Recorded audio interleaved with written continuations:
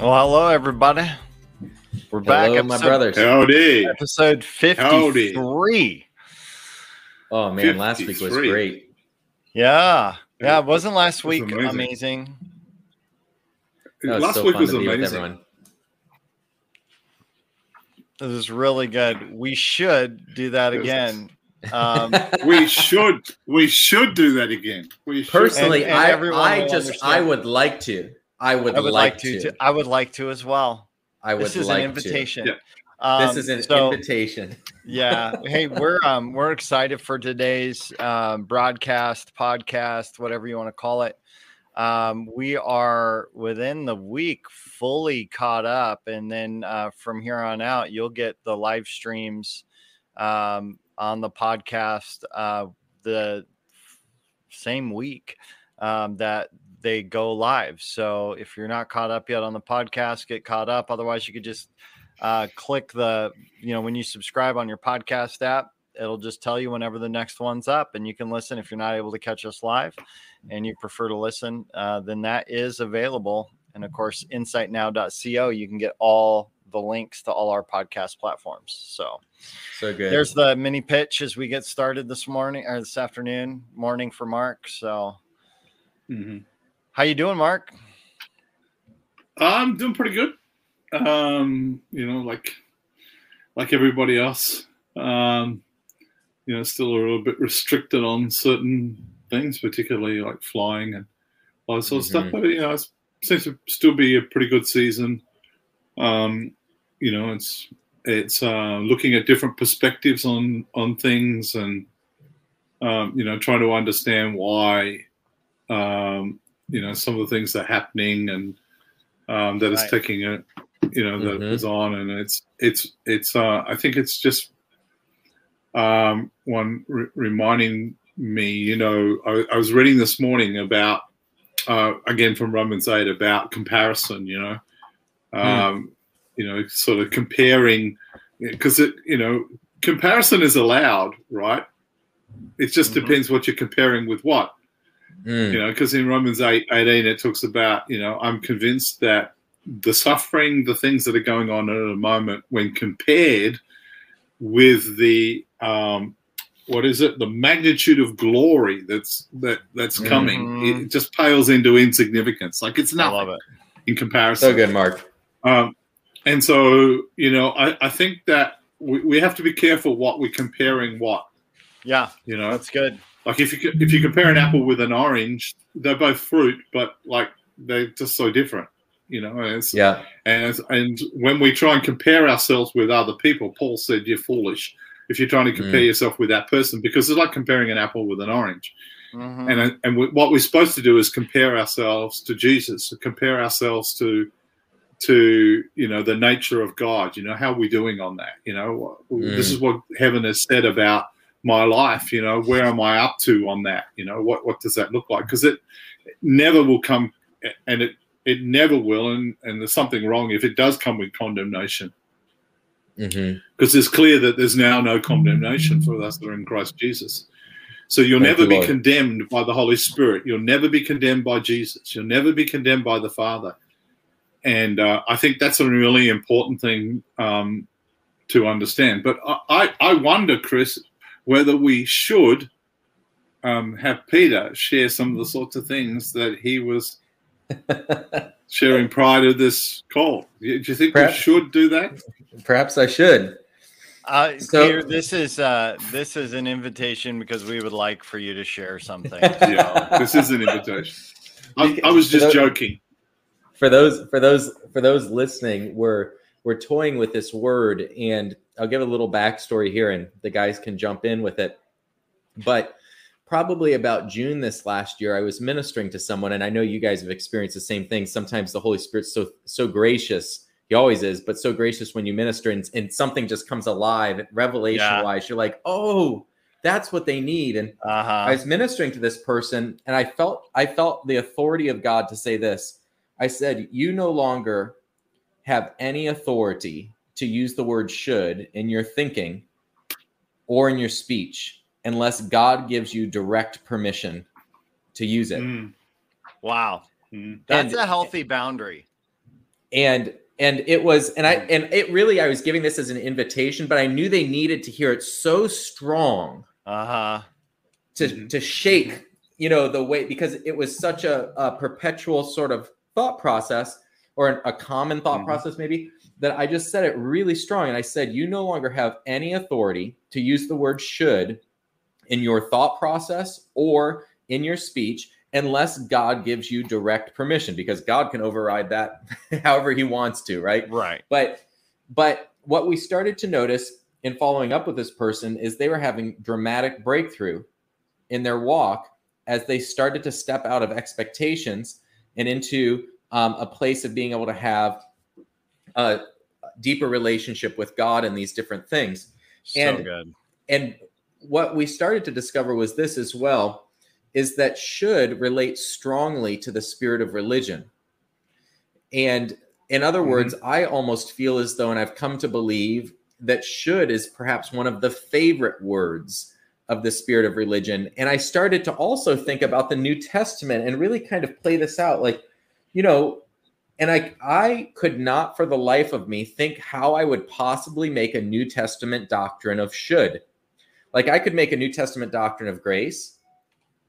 I can make a New Testament doctrine of the fear of the Lord. In other words, the scriptures are all there. I could make a New Testament doctrine of generosity, of forgiveness, of healing, of prophecy. I don't think I could make a New Testament doctrine of should. In fact, I think half of the book of Galatians or more would probably be directly opposed to it. And what I also started to realize is that should is the fruit of the church having bypassed the will. Okay. And so when we teach people beyond their will, so our souls are our mind, will, and emotions. If we're a believer, we've been born again, we've been perfected forever in Christ Jesus. 2 Corinthians 5 says, all things have been made new. Now all things are from God, right? And then it says that he became sin who knew no sin, that we might become the righteousness of God in him. Our spirit is incorruptible. It's sealed for the day of redemption. Yes. We're perfect inside in the spirit. But our soul, we know, needs transformed. It needs renewed.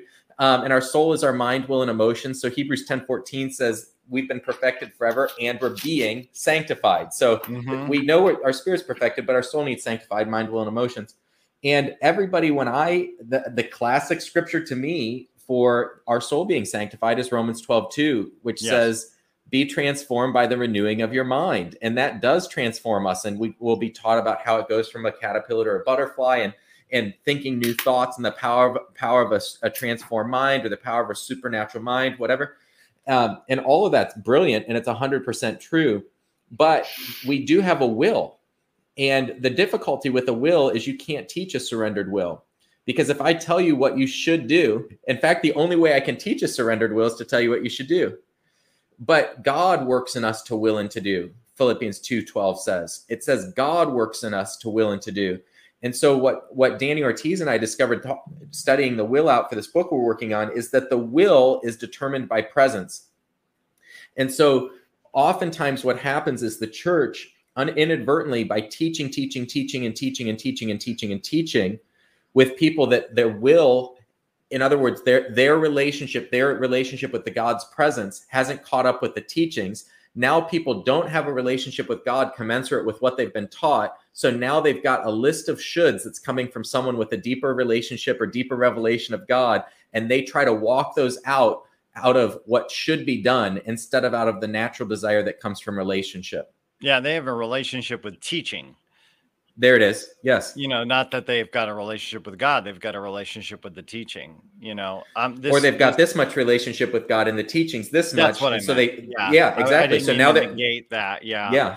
I had a great conversation with someone today, and we talked a lot about the fruit of repentance, right? Like, because when you repent of something, you actually become something different. You exchange the old and you receive the new, right? This is that great, beautiful, the great exchange that we have with God. And the key is repentance, right? But when you teach repentance is going and doing something different instead of becoming something. Now, that puts you into the world of should, even from the very opening opening salvo in your walk with Jesus becomes about should instead of becoming, and so, I think that that's a huge part of what you're talking about. So I think when you look at the dictionary definition of should, some of the things there are must or ought or used to indicate a duty. This is what you should do, would be a classic, part of that. I think that it would seem to me that we have a propensity as humans, because we're finite thinkers, to think more formularized or more within this boundary here of what we can understand or what we can contain. And so that therefore we much more like the list of things, or this is how you connect with God. Let's take, for instance, reading the Bible. So let's say, well, we've got a plan. And so therefore you work through this and you read these scriptures and you read these things. And there are things like such a thing as SOAP, the scripture, observation, application, because that's work for somebody. So let's just have everybody do that because it's work for this one person. I've often struggled with that because I don't usually get my revelation from, please don't stone me, I don't get it from the word. I get it going to the word, so like I'll hear a word or I'll hear a concept or something, and then I'll go and find where it fits within the written word. I'll go and find, where God displays it and, where that works, if that is the case.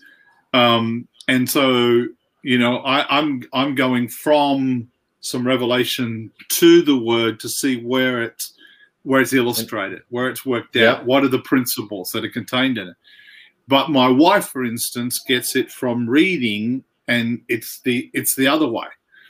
So if we use should to in effect make people conform to the ways that we do things, or the way that work for us, or the way that worked for Wilberforce, or worked for Smith Wigglesworth, or work for somebody else, that's the difficulty that I think that we don't deal with.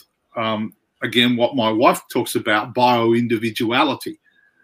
So it's like we understand that we're all individuals, not individualistic, but we are individuals who are unique, that God has created us to operate in a particular place. So that when we enforce upon people, so that you should do this, rather than this worked for me, I don't know, maybe it might work for you.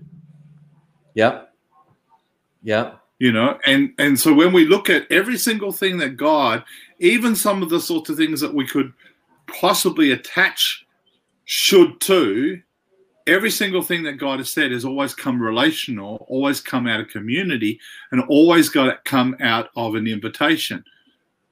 Sometimes there may not be really any alternative, but it's still an invitation. You may not really have choice, but you do have choice. So every single thing that God has said has always come out invitationally. That's what the prophetic is about. The prophetic is not this, thus saith the Lord, this is how it's going to be. I don't care what you think, it's going to be this. This is what's going to happen. And I think that that's actually quite a wrong way, because I think it's always about, this is what my intention is. This is what I would love you to partner with me on, so that we can see this happen. Mark, I just want to highlight what you're saying. That is so significant. That application, you've highlighted the application to how we read the word and how we maybe teach other people to read the word, but then also to how we've processed the prophetic. That's so significant what you just said about how we've processed the prophetic, because I've been learning sometimes I have to talk people off of their prophetic words a little bit and say, listen, I know you've heard this 3 or 4 times. And there's a good chance it might be God. But I'm not trying to convince you that this is the route that you should go. And I would propose to you that God's not even trying to convince you that this is the route that you should go. I would say that God's inviting you to explore this with him. And a lot of times people will struggle with the prophetic word because they feel like, I heard it, it's just got to be what it is. And yet our Savior had 2 jobs when he came to earth, 2. One was to demonstrate the Father, and the second was to be our substitute on the cross. And right before he gets to the second one of his 2 major jobs, he's saying, God, is there another way? Father, I would just like to know if we could just skip this part of it, like just any other way that this part could happen. And perfect. He's our Savior. And he had to battle that out with his will, with his Father. He knew the scriptures. He knew that he would die. He knew Isaiah 53, right? He knew these things. He knew them.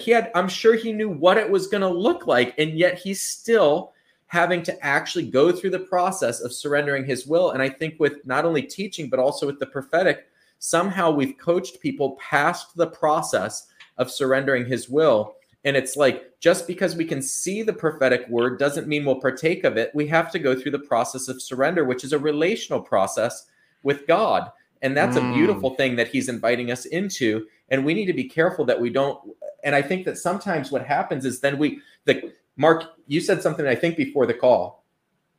Sometimes should also then relates to not being able to take responsibility. So I don't know if you have more to say on that, but I think that becomes sort of like this wicked stepchild of, on one hand, I feel like I'm shoulded into everything. And on the other hand, therefore, I struggle to take responsibility. Yeah. I think probably underlying people who value should and value being told to do something, and therefore they'll communicate that, are really, if they were to examine it, and I'm trying to be as compassionate as I possibly can. I know your heart is real sweet in this, and it's only to be helpful to even highlight any of this. But a lot of people hide behind not taking responsibility, because if I can just say, well, I was told I had to do this, and this is what I do, whereas, and it still didn't work, and so it's not my fault. It's not my responsibility because I did what I said. It's like I tithe 10%, and I did it because I was told I had to do it, and yet the floodgates of heaven didn't open up. Well, why didn't they open up? Why didn't I? It's probably because it didn't come out of a place of, this is what I want to do, but this is what I have to do. This is what I have to do. Not mixed with faith. So it wasn't mixed with faith. It became a formula. It became I'm going to put my money in the Coca-Cola machine, and after the money's in there, I'm going to get my Coke out. It's the same like people who come to me and say, oh, the Lord's told me that you've got a word for me. It's like, well, it would have been good for God to tell me. But, behind some of that, if we want to get to it, is control manipulation. Behind it is not taking responsibility. All of those 3 things are not relational things. They are not relational things. They are religious. They are a part of religion. Religion requires those sorts of things. And so what we keep talking about is it's a relational context. Every single thing that when we talk about accountability has to be relational. When we talk about submission, has to be relational. When we talk about even using an older word like covering, that has to come out of relationship. So good. Right? And so what we're talking about today should doesn't really exist in relationship. I mean, we joked about you should do this or you should do that or whatever else it is. But when you think about it, when you say should, I'm actually saying this is the behavior that you need to step into, and I'm going to try and get you to step into that because that's what I want you to do, which is control. Yes. So anyway. And what's interesting, Mark, and let me just say this, sometimes we can love someone so much that we're afraid of the potential results for them about some course of action. And then our love coupled with fear now exists or exerts control in the form of should. And what's interesting, I know we all have been impacted by this teaching, but I love that Dave Crone talks about leadership is either driven by fear or hope. And I think that what this challenge, you guys have been talking about hope lots. Even last week, we talked about hope lots. And I think that sometimes, when I'm in the should mode in a relationship, I have to ask myself, is this coming out of this place of great hope that love hopes all things, right? Or is this coming out of a place of fear? Because actually fear is not really relational. It has everything to do with trying to exert control on another person for how it might impact me. And it might be because they'll mess up my thing if they do that wrong, or it might just be because I don't want to be sorrowful seeing them not succeed. But regardless, it's still fear motivated, and that sort of thing doesn't produce God's results. Yes. Yeah, that's exactly it. And we're not just playing semantics here with the word. No, it should. I think the concept that behind it is that we want to step much more into a place where we are inviting people, we are giving people an opportunity, no matter what arena that we're coming from. Even directive prophetic words can be delivered in such a way that it's still an invitation. Yes. It's still in a place because we want to set. We're always wanting to set people up for success, not failure.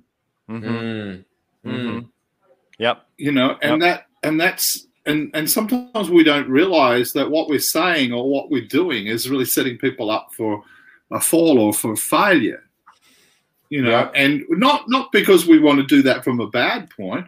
It's not at all. It's like you were saying before, because such great love and concern for people, we're doing things to try and stop them from making what we think is a bad decision or going in a particular direction or whatever else it is. Yep. But it's still fear. And as you're talking, Mark, I literally remembered an interaction where I gave someone a word and it had this on it. Oh yeah. And it's like, I probably need to follow up on that. And so I just want to communicate to anybody that's hearing this. I'm a few months in to seeing that this has had a prevalent place in my vocabulary and my thinking. And this is a process. And, it's just a process. If this is striking someone's heart, just know it's a process to start to see these things. And then we just let it go. And we want to make it very, very clear we're not perfect in all of this. This is something that's unfolding to us. And we are not in any way, shape or form communicating condemnation. What we're doing is that we're talking about something that we're discovering and that we want to step more into, and there's more understanding for us. And this is not a place of throwing the baby out with the bathwater either.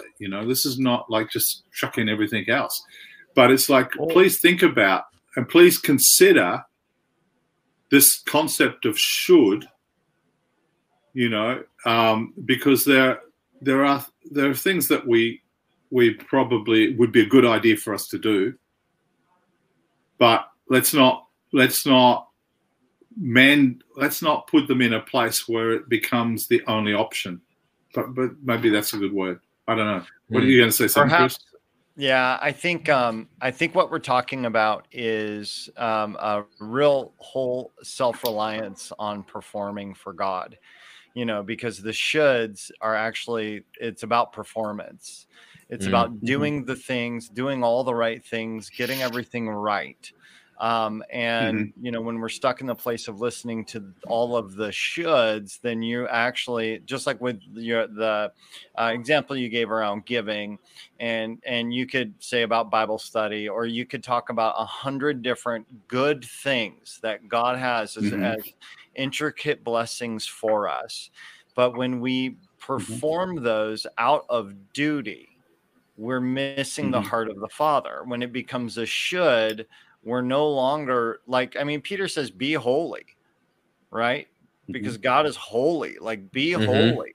So like that concept of be holy is not do more. It is not you should. It's literally a learning to become someone. It's becoming something. And the only way that we can become anything like Jesus is in this depth of relationship with Jesus. And Jesus will tell you, I really think you should do this. Like, you need to go do that. And Jesus will give us directive and he'll give us clarity on something. And yet when we turn that into performance, to perform from God, we have to repent of that. Well, right? We've got to. I even think. Go ahead. No, I just following on from what you're saying too. I think that there's a mindset shift that needs to shift anyway. Like for instance, with holiness, let's just take that. Yeah. You know, like, or there's so many things that we try to produce ourselves. That's right. That's it. Right. Yep. Which is wrong. You have to actually learn, and this is why it's a big thing for God about receiving, because you have to, you know, the only way that you can be holy is to take the holiness, who God is holy, right, which has been given to us because we've been a holy people, a royal priesthood, all of those sorts of things, and to use that in your life. It's like perseverance. If you're just going to persevere and say, well, I've just got to grit my teeth and just do this, you know, that's your own ability. That's you just trying harder. You have to first of all receive perseverance and endurance from God, because he's the perfect one at doing that, and saying, I'm grabbing hold of that. I'm pulling that into my life. I'm pulling that into me. I'm taking hold of it, and I'm going to use that to persevere with. Come on. And so, you know, if you understand should have, I've just got to grit my teeth. You're talking about your own performance, is, you know, again, was what you're talking about. Well, and again, Peter, this gets back to that concept of the will. And when it is surrendered and it is given fully to the Lord, it's not an issue of should, it's a walk. Yeah. Right. It's like, so the concept isn't whether or not you should, it's just becoming who you are. Yeah. And I think that should has a lot to do with someone telling you what you should do when you don't want to. And how we've thought of obedience is we haven't thought about obedience the way that Jesus dealt with it. So Jesus dealt with an issue of obedience. He did in the Garden of Gethsemane. He wanted to be obedient to death. We know that he was. Philippians 2 says he became obedient unto death. Yep. But when he came to the Garden of Gethsemane, he was not ready to be obedient unto death yet. And so he had to sweat blood, cry out to his Father, be strengthened by angels, and pray this prayer multiple times, 3 times, not my will, but yours be done. And as he prayed that in the presence of his Father, it says, Philippians 2, God works in us to will and to do for his good pleasure. And so God's presence started to change Jesus's will, change his doing. And now the doing came out of a will that was surrendered to God, not out of sort of the will to measure up or the will to do all the things I should or those sorts of things. It came out of a place of relationship, like we've been saying, which is, I think, really what God's inviting us into. And a lot of times that's what should is stealing. Should stealing the natural relational process that God's wanting to invite each of his children into. And it's almost like he's like, please just let me claw past all of the should so that you could just come to me and have an honest conversation with me about where you're really at. And yes, like you guys are saying, God will speak some things and he will change what we will to do when we're in his presence. But that's oftentimes, to be honest, why we don't want to come into his presence, because we have our own ideas about what we'd like to do. And if I bring those things in, they might get changed up. But that's that beautiful spot. And now I have a new will. and I do it out of the strength of God's will working in me, not out of the strength of sort of self-will or willpower. So instead of willpower, I'm trying surrender so that I can receive his will. Good. I like that. That's great. So I wonder, as we're sort of coming to, sort of the time our finish, I wonder if, Peter, the very thing that you said to that person that some time ago you were talking to, where you actually gave them permission to no longer use should, to no longer, whether that's something that you feel like you could release and you could actually declare to people today, that you're actually giving them permission to no longer be bound by those words, to actually be released. No matter where they came, no matter what it was put into place, no matter what was established, that's good. Was actually to bring freedom to people today. That if they're listening to this, if right now, or you're hearing it in the future, that they're going to hear from you, Peter, because you had the grace and anointing to do it at that particular point in time. You picked up the revelation of this, so I think that you could impart that. Do you think so? Yeah.